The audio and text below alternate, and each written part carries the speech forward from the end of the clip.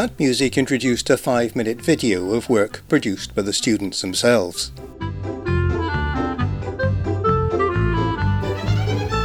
It was an incredible mix of styles, from time-lapse to animation, from to-camera descriptions of life in lockdown to video about the wildlife around Blackford Pond.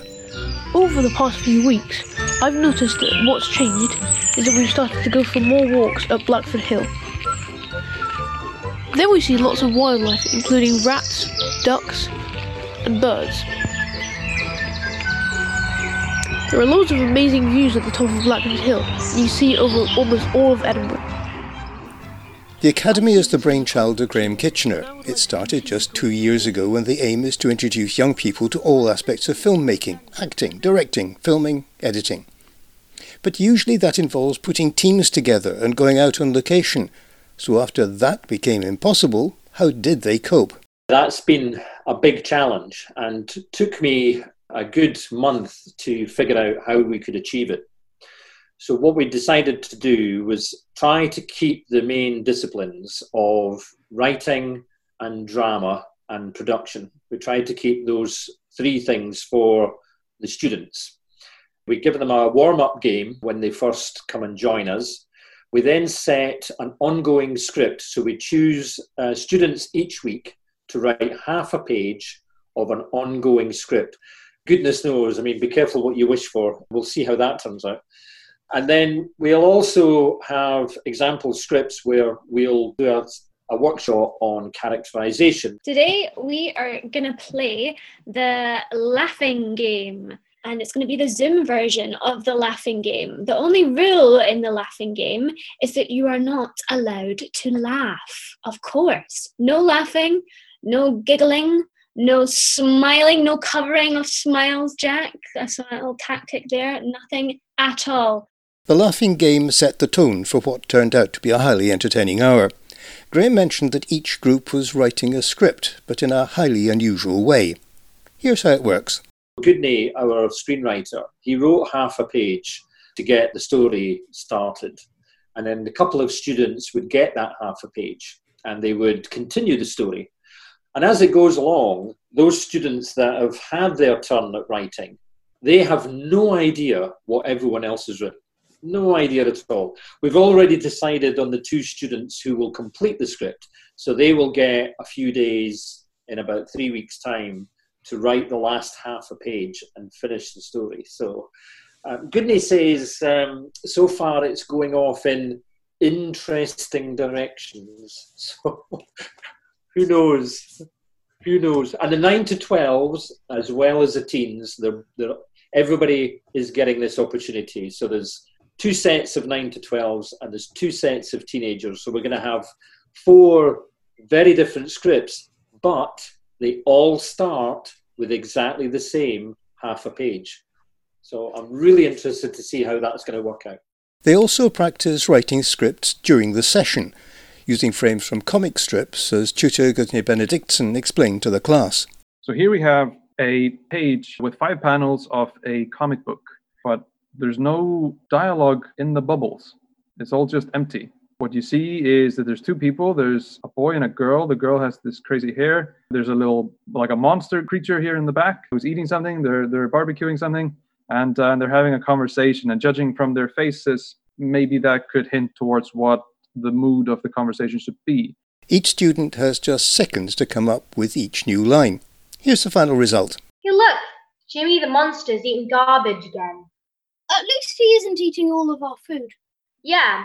Well, at least we have this tender chicken. What would go well with it? Definitely no garbage. We should start throwing that out. He might finish it all. Hide it before he sees. Too late. This month alone, he's eaten 2 whole trucks worth of it. I know, it's great. You think he looks unwell? Yeah, he was really sick last night. You mean it's not good for me to eat garbage? I think he should go on a diet. Well, at this rate he should. Maybe that's not garbage, but the cure for something. Why would you even think that? Okay, perfect. Now that was dramatic. As far as filmmaking is concerned, the current situation has forced the young people to use their own resources. They have to make their own decisions about what they're going to shoot and how they're going to shoot it, and I can assure you that stop frame animation isn't easy, which is what one of them did. As Graham points out, it's had unexpected but welcome consequences. It's incredible how well the students have kind of embraced it in a sense, and their learning, this was totally unexpected, their learning has evolved much quicker than when we're actually with them face to face. And I think it's because we're passing it over to them, we're giving them total control. They don't have us to hold their hands during the week, and so they have all the creative freedom that they could ever wish for. And some of the pieces that they are putting in are quite remarkable. Very moving. Some of them are very moving, very thought-provoking.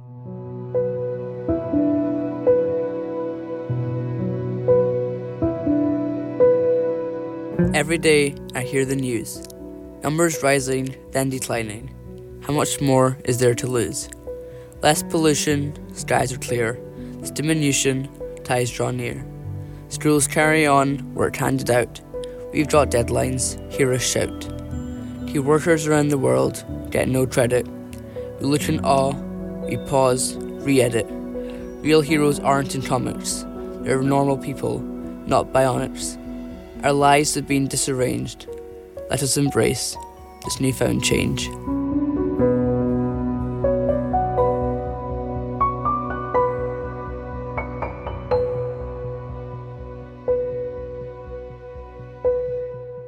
That piece, called Change by Marvin Allen, is a perfect illustration of the maturity shown by some of the students. The one thing that's really hard to tackle online is editing. It's one thing to be working with an edit suite, something else entirely trying to follow what someone is showing you by sharing a screen.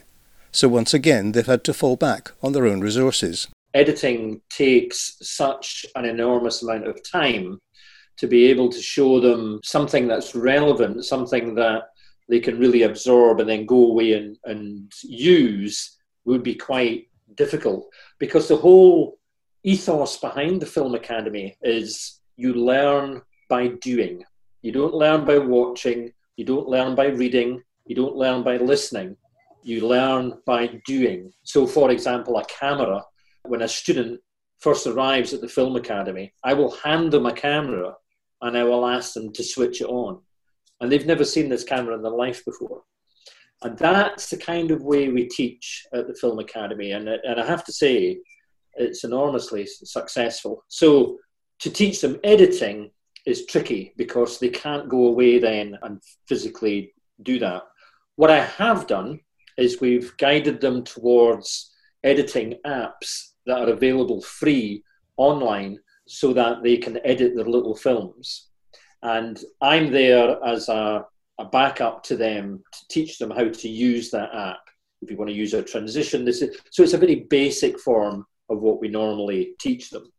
And they've been using that. They've been using these online apps to edit their little films before they send them in. It's astonishing how much they've learned. It really is astonishing. The final thought from Graham Kitchener concerns just how lucky we are to have the facilities we have today. Do you know, imagine if this virus had hit us 20 years ago when we didn't have all of this online capability. What would we have done?